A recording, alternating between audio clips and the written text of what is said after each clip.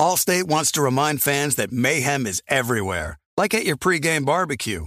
While you prep your meats, that grease trap you forgot to empty is prepping to smoke your porch, garage, and the car inside. And without the right home and auto insurance coverage, the cost to repair this could eat up your savings. So bundle home and auto with Allstate to save and get protected from mayhem like this. Bundled savings vary and are not available in every state. Coverage is subject to policy terms and conditions.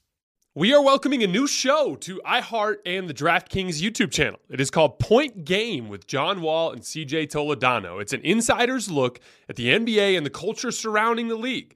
Every week, the five-time All-Star and the number one pick in the 2010 NBA draft, John Wall, will give his unique perspective on the hottest topics in the league and tell the best behind-the-scenes stories from his time in the NBA. So check out Point Game with John Wall and CJ Toledano on the iHeartRadio app, the DraftKings YouTube channel, or wherever you listen to your podcasts. Looking for an assist with your credit card but can't get a hold of anyone? Luckily, with 24/7 U.S.-based live customer service from Discover, everyone has the option to talk to a real person anytime, day or night. Yeah, you heard that right. You can talk to a real human in customer service anytime. Sounds like a real game changer if you ask us. Make the right call and get the service you deserve with Discover. Limitations apply. See terms at discover.com/creditcard. The volume.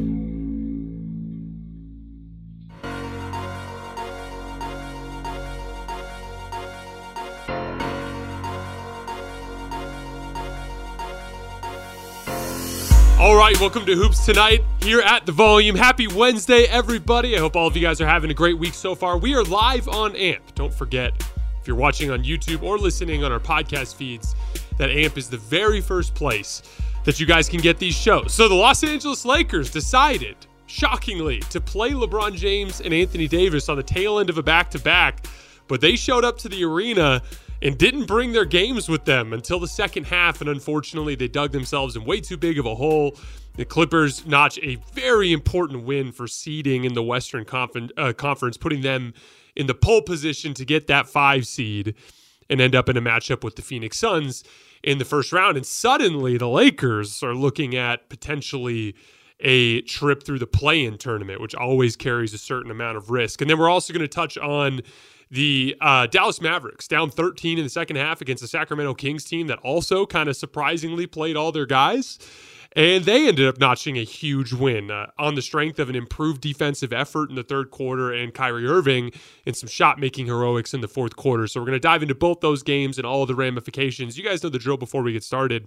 Subscribe to the Volume's YouTube channel so you don't miss any more of our videos. Follow me on Twitter at _JasonLT so you guys don't miss any show announcements. And if for whatever reason you guys miss one of these shows and you can't get back over to YouTube to finish, don't forget you can find them wherever you get your podcasts under Hoops Tonight. All right, let's talk some basketball. So there was a very specific reason why I thought LeBron James and Anthony Davis should play in this particular game. I don't believe in playing with fate. I mean, the Warriors were playing damn good basketball in 2021 going into the play-in tournament. Very similar to this Lakers team. They finally ditched playing specific lineups that were giving them problems. They went back to their core, Draymond at the 5, and had a ton of success and won 15 of their last 20 games, getting healthy going into that playoff run after kind of a bizarre Steph Curry tailbone injury put them into a predicament in the standings. And you know, everyone would have thought the Warriors were the most dangerous team going into that tournament. The Lakers kind of limped into that tournament. LeBron had just barely got returned to the court. Anthony Davis had just barely returned to the court. But here's the thing. It was a wild, crazy game, and LeBron ended up hitting a 3 to win it. And then all of a sudden, they're in this do-or-die game against Memphis, who's just a big, physically imposing team. And next thing you know, the Warriors are home on their couch. That's the risk of the play-in tournament, even though the Warriors were arguably the best team in that play-in tournament. But that's just, single-game sample sizes, crazy things can happen. You just saw that in the NCAA tournament. Too much shooting variance, especially in the modern NBA. With the way that teams rely on ball handling and shooting, there's just a lot of risk. And I thought LeBron and Anthony Davis were uniquely equipped to win this game against the Clippers. I do not think the Clippers are very good. I took them off of my top tier of contenders. I took them off of my teams that I believed could win a championship. I had 8 teams. I shrunk it to 7 and took the Clippers off of there. Couple reasons. They have no real rim protection. That was a problem. Paul George being out, obviously a significant issue for them in shot creation. And they just, especially with the aging of that roster and a lot of their perimeter players not being overly quick, they've got a lot of wings, but guys that can't really move their feet very well. Their wings more in name only rather than in actual performance. And, I just don't really think the Clippers are that good, even with as well as Kawhi Leonard has been playing and even with the natural basketball fit of Russell Westbrook. And I just thought the Lakers could win this game. I thought if LeBron James and Anthony Davis played, even with fatigue, that if they brought the necessary effort, they could win. And they just completely and utterly, totally mailed in the first half of this game. LeBron James played literally what I believe to be the worst half of basketball he's ever played. He had 3 points, 4 turnovers. All 4 of his turnovers were pick sixes that immediately led to buckets on the other end for the Clippers. From a schematic standpoint, there was a very specific thing that happened to the Lakers. That happens to the Lakers every once in a while. The Lakers are one of the best equipped teams to beat switching defenses. Why? Because when you can beat switching defenses at the rim versus through pull-up shooting, you're going to win those battles more times than not because it's just higher percentage shots around the rim. And when you can get switched onto smaller defenders and back them down into the basket, and now you're either finishing at the rim over smaller defenders or kicking to wide open shooters as they're having to double and swarm you around the rim, you can have a lot of success against switching defenses as the Lakers. But it requires LeBron James and Anthony Davis attacking those switches with physicality and trying to get to the rim, which requires effort. Those of you guys who remember the game that LeBron hurt his foot in, the game where he kind of popped his foot, finished the game, dominated the Dallas Mavericks in the post, and then ended up taking a month off. If you guys remember in that game, it was a very similar dynamic. Dallas came out switching a ton of screens, and LeBron James and Anthony Davis refused to actively attack those switches at the rim. Instead, they passed out of those switches and lesser players tried to take shots.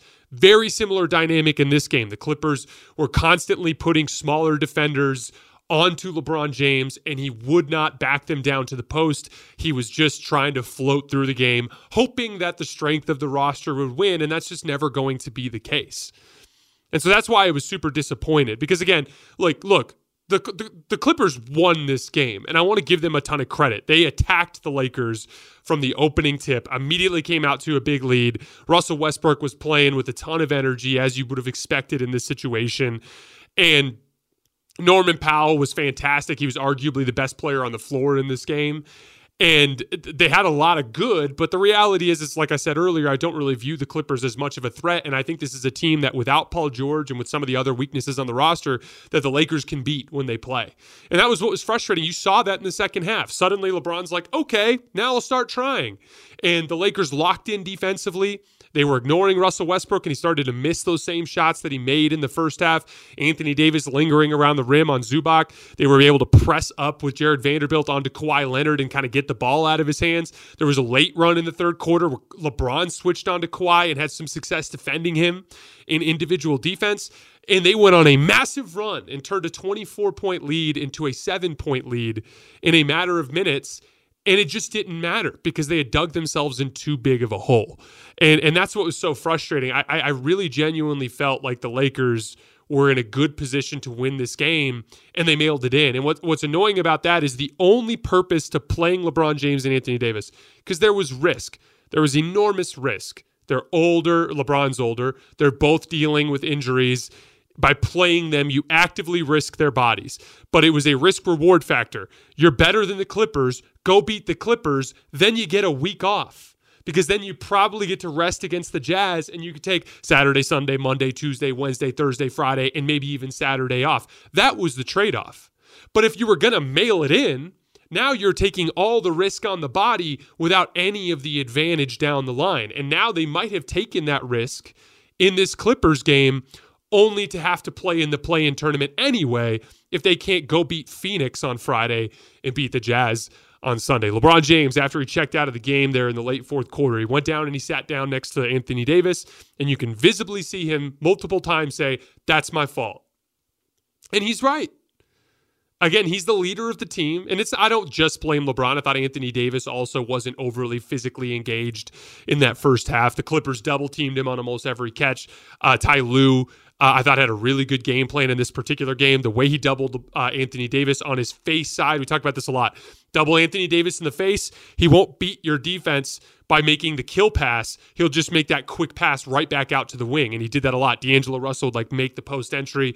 They'd trap him and double him on his face. He'd just kick it back out to D'Lo, and there's no advantage, right? Meanwhile, Austin Reeves is standing completely unguarded in the weak side corner, and if Anthony Davis handles the double with strength and makes that pass, he can beat the double team. We talked about that, the difference between kind of sneaking and doubling Anthony Davis from behind and the way he can kill that versus doubling Anthony Davis from the front and the way that he can really struggle with that. Also, Ty Lue made a really smart adjustment going completely away from Russell Westbrook in the second half.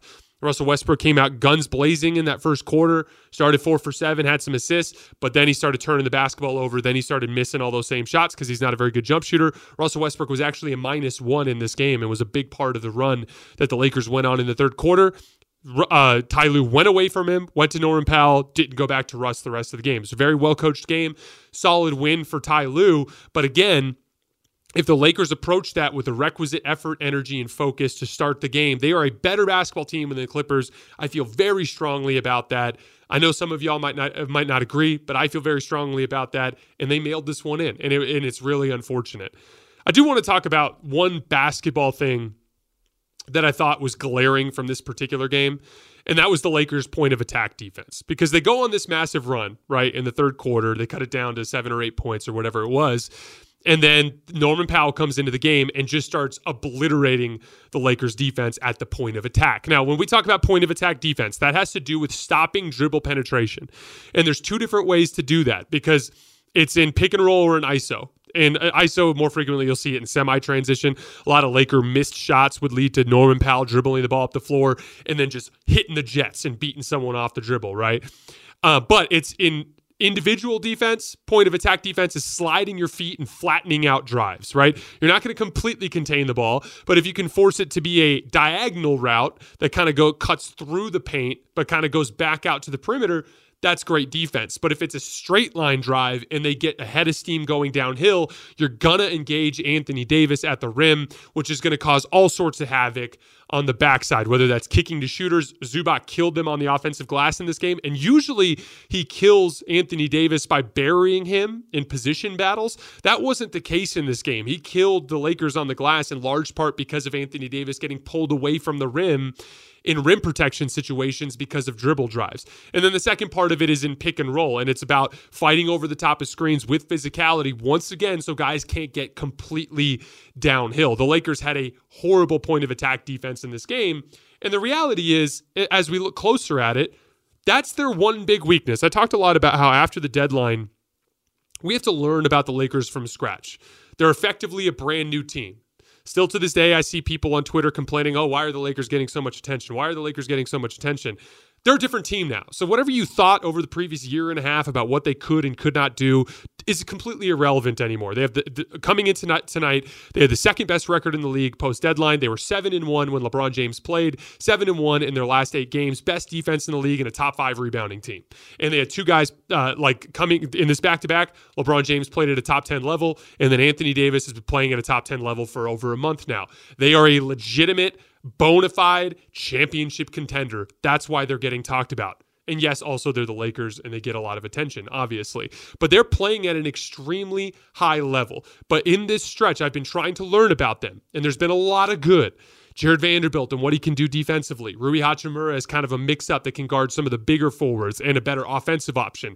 The offensive skill in the backcourt and the different punches that Austin Reeves and D'Angelo Russell and Dennis Schroeder can throw. The dynamic of LeBron James and Anthony Davis that we've been seeing for years and what they can do when they're both engaged on both ends of the floor. Tons of good. But there's one thing that has stood out bad to me from the beginning. They have one guy on the roster at the guard position that can consistently stay in front of the basketball, and that's Dennis Schroeder. And he had a pretty rough night tonight. But D'Angelo Russell, not a good point of attack defender. Austin Reeves, average at best point of attack defender. Malik Beasley, not a good point of attack defender. Troy Brown Jr., not a good point of attack defender. And so they're constantly giving up these driving lanes, and it's blowing up their defense and causing them all sorts of problems. Now, to be clear, every team has weaknesses. The Milwaukee Bucks, they really struggle with half-court shot making, so they're not a very good half-court offense. That issue gets exacerbated for them in the playoffs when teams are allowed to be more physical with Giannis. We've seen that time and time again. We saw that big time hurt them in the Boston Celtics series whenever they couldn't get out in transition. The Boston Celtics still to this day struggle with decision-making and execution. Decision-making in the flow of the game, them making good rim decisions. They have a lot of guys that are capable of making good decisions, but too frequently the entire team loses sight of the right way to play, and they can spiral into a really negative direction, and then they can really struggle with execution at the end of games from time to time, although they've had a better season than they did last year. The Sixers, just like the Lakers, really bad at the point of attack and bad in transition defense. The Nuggets, bad defensive personnel at every single level. The Suns, extremely thin on the wing, and they're bad at the point of attack. Josh Okogie is really their only good point of attack defender. The Warriors, they are an incredibly small and unathletic team compared to the rest of the league. And then the Lakers, like we've been talking about, bad point of attack defense, and they also can struggle in transition. So it's not a death sentence. It's not a death sentence because all of these teams have weaknesses. We haven't had a perfect team in the NBA really since the Warriors in 2017 and 2018, right? All these teams have weaknesses. You go down the line, you know, the 2019 Raptors, not a great playmaking team. The 2020 Lakers were a really poor three-point shooting and half-court offense team. 2021 Bucks, poor three-point shooting and half-court offense team. You get the drill. You can win a title with a weakness, but you have to have your strengths overcome that weakness. And when you mail it in and dig yourself in that big of a hole, you're going to run into that problem. It's hard to overstate how much the simple dynamic of the Lakers being incapable of containing Norman Powell on the drive in that third quarter ruined their comeback because they had complete control of that game. They had solved Kawhi. They had pressured the shooters enough to get them to start missing shots. They had a lot of stuff figured out except for the simple fact that they couldn't guard Norman Powell. And then guess what? In comes Bones Highland, and he starts causing them the same exact problems in pick and roll, getting downhill too easily and knocking down shots and layups as he gets downhill towards the rim. So again, they can overcome it. It's not a death sentence, but that's their weakness. If the Lakers end up losing a playoff series, I believe it will in large part come down to their guards and their inability to contain the basketball. And that's where matchups become an issue, right? As we're starting to look at specific teams that they might have to play.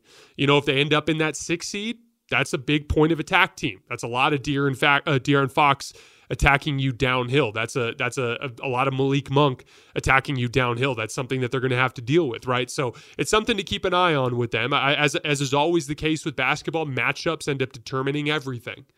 And if you end up catching a matchup where your strengths aren't as strong as they usually are and your weaknesses are on display and can get attacked, you can end up in a lot of trouble in a 7-game series.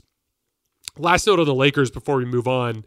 If I wanted to go glass half full, their defense was frightening in that third quarter with Anthony Davis on the floor. Again, they bought a lot of leeway in the point of attack when they're with their starting groups, right? Because with LeBron, Anthony Davis, and Jared Vanderbilt on the floor, they're so long and athletic and have such a high basketball IQ on that back line that even if the guards are having problems, they can contain that all. That is why the Lakers have the number one defense post-deadline, despite having a bad point of attack defense. They're excellent everywhere else defensively. They're excellent on the wing defensively, and they're an excellent rim protection team with good help defenders. So they're gonna still be an effective defense, but that point of attack thing is going to become an issue. The other big positive, once again, LeBron James in that second half, I thought looked fantastic after what was the worst half that I've seen him play in ages in the first half.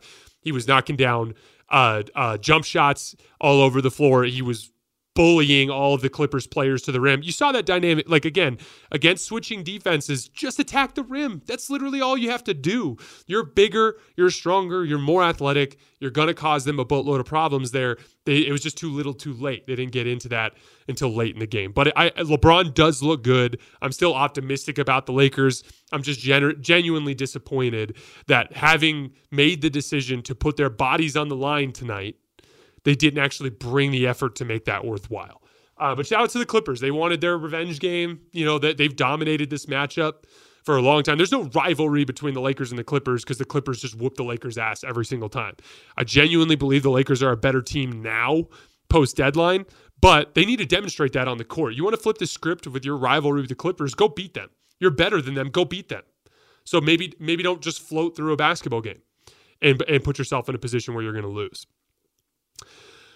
But the Clippers are destined for a first round exit against Phoenix. They just don't have enough advantages in that series. Good on them for winning this battle for the 5 seed. I'm impressed with their competitiveness and their want and fire to get this done.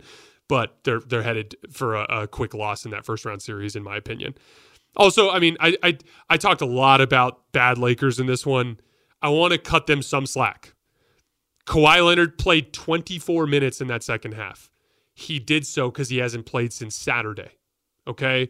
The Lakers have played I believe, their 5th game in 7 nights, or 5th game in 8 nights, I believe. So it's been a different level of physical exertion for the Lakers that certainly played a role, but that's how much better I think the Lakers are than the Clippers. I think they're so much better than the Clippers that if they actually brought even just a portion of effort with all that fatigue, they should have been able to beat them. All right, let's move on to Kings Mavs. So this was looking like trouble for the Mavericks in that early second half. Once again, the Kings, in a game you wouldn't have thought so on the tail end of a back-to-back this late in the season, the Kings beat the crap out of the Pelicans last night. You would have expected them to rest their guys tonight. Nope, played everybody and tried to beat the Mavs. And they were up 13 in the second half, and it was this close to looking like they were going to let go of the rope. But honestly, I was really impressed, especially the story of this game is Kyrie Irving in the fourth quarter, his shot making, bombing threes, that super crazy high arcing 3 in the left corner right in front of the Kings bench. Obviously, Kyrie's fantastic. We're going to talk about him here in just a minute. But I thought the game turned in that third quarter on the defensive end of the floor. They just swarmed on the basketball. Every time Domantas Sabonis caught the ball in the post, they just swarmed him and did a good job of flipping the angles that they were double teaming from, because Sabonis is such a smart player. He always has a feel for where the doubles are coming from. Sabonis was confused. He was constantly looking around, trying to identify where the doubles were coming from. He was getting the ball knocked loose, so he wasn't putting the passes on time on target. And then, you saw some of that back-to-back affecting their legs as well when they just couldn't knock down the open threes that they were generating. Dead giveaway for fatigue on wide open threes is hitting the front rim, and you'd see Kevin Huerter hit the front rim on a shot. You'd see Davion Mitchell hit the front rim on a shot. You'd see Keegan Murray hit the front rim, right? That's always the dead giveaway. They ended up shooting just 32% from 3 in the game. And then Kyrie Irving, just an absolute masterclass in that fourth quarter, 19 points. I saw once again people talking about the Kyrie Irving trade. And again, there's always a difference between the trade and the player. I came into the same issue with the Russell Westbrook thing. Don't get me wrong, Russell Westbrook and his struggles certainly exacerbated some problems for the Lakers because he couldn't bring a certain level of talent to overcome the talent that went out. But it was the outgoing talent that damaged the Lakers. Just it's plain and simple. It was the loss of Kuzma, the loss of KCP, the loss of Alex Caruso that undercut the Lakers to the point where they couldn't even hover around 500 with LeBron James and Anthony Davis on the floor. That was the biggest problem. Similar thing with the Mavs. Has nothing to do with Kyrie Irving. Just like how you take Andrew Wiggins off the Warriors, suddenly they become an untenable, small and unathletic team, right? You take Dorian Finney-Smith off of the Mavericks, they overnight become an untenable, unathletic, and undersized team. It's just a fact. And, the one thing I want to point out here, Kyrie Irving has been fantastic since coming to the Mavs. He's been undeniably their best player. He has resoundingly outplayed Luka since coming to the Mavs. He has played like a bona fide superstar, and I'd argue he's been their best defender on the perimeter since coming to the Mavs in the games that I've watched.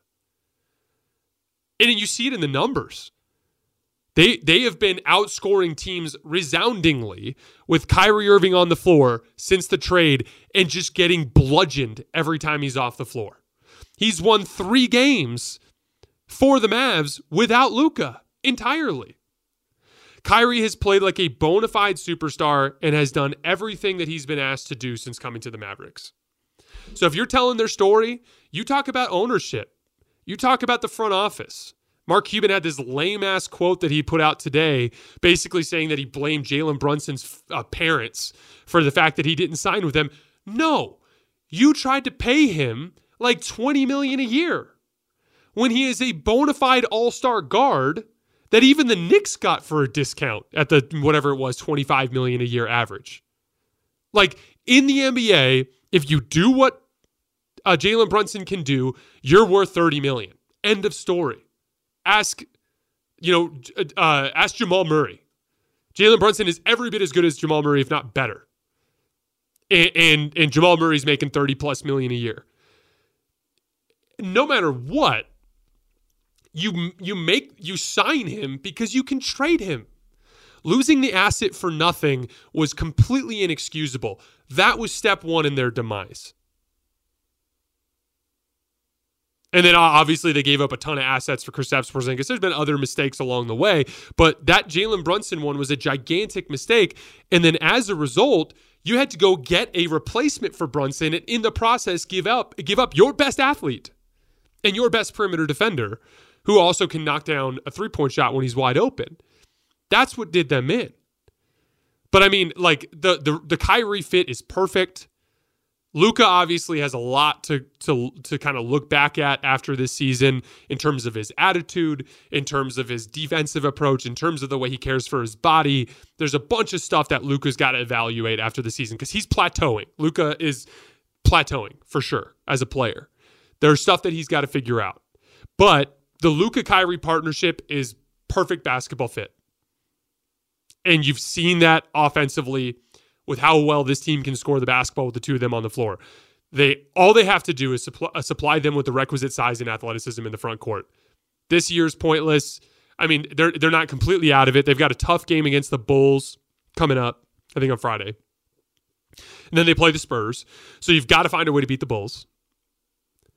And then Oklahoma City has Utah and Memphis. So you've got to beat the Bulls and then beat the Spurs. And then you need OKC to lose to at least one of Utah and Memphis for them to get in. But even if they do get in, they get in as the 10 seed. Then you run into the issue where you've got to go on the road in the playoffs against either Minnesota or New Orleans, which is going to be two teams that are going to have massive physical advantages over Dallas. So it doesn't really bode well for them there either. But I am not down on the Mavericks long-term because they have two of the best offensive players in the league and a straightforward path to fix this roster. But make no mistake, they are in this predicament because of Mark Cuban, and they are in this predicament because of the front office. It is not because of Kyrie Irving.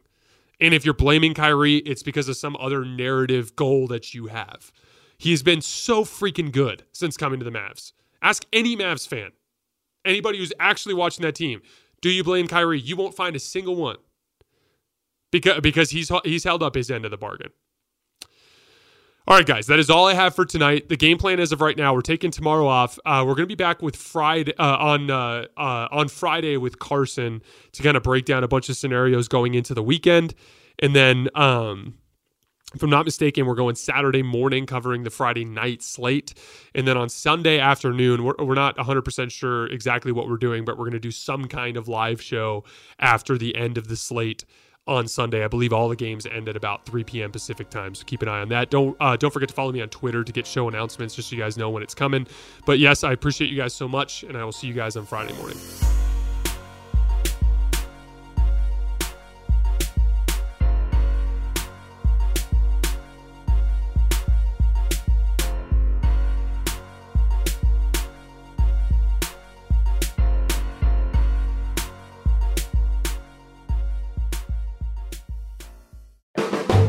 The volume.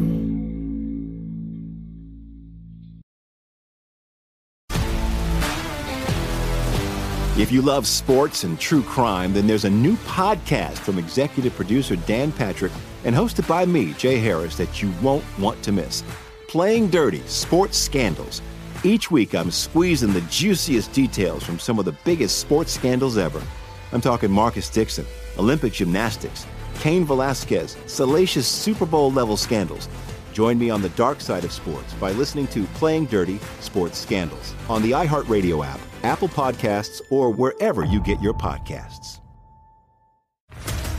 What's up, everybody? This is Stephen A. Smith, host host of the Stephen A. Smith Show podcast. Tune in every Monday, Wednesday, and Friday at the very least as I bring you all new episodes that feature the biggest headlines in the world of sports, pop culture, business, and I answer your phone calls and respond to your tweets. You'll hear my unfiltered opinions and straight-shooter interviews with top celebrities and game changers. All of that and more. So listen to the Stephen A. Smith Show podcast on the iHeartRadio app, Apple Podcasts, or wherever you get your podcast. I'm Diosa. And I'm Mala. We are the creators of Locatora Radio, a radiophonic novela, which is a fancy way of saying a podcast. Welcome to Locatora Radio, Season 9. Love at first listen. We're older, we're wiser, and we're podcasting through a new decade of our lives. This season, we're falling in love with podcasting all over again. And getting to the heart of our stories. We're going places we've never gone before, and we're bringing you along with us. With new segments, correspondence, and a brand new sound.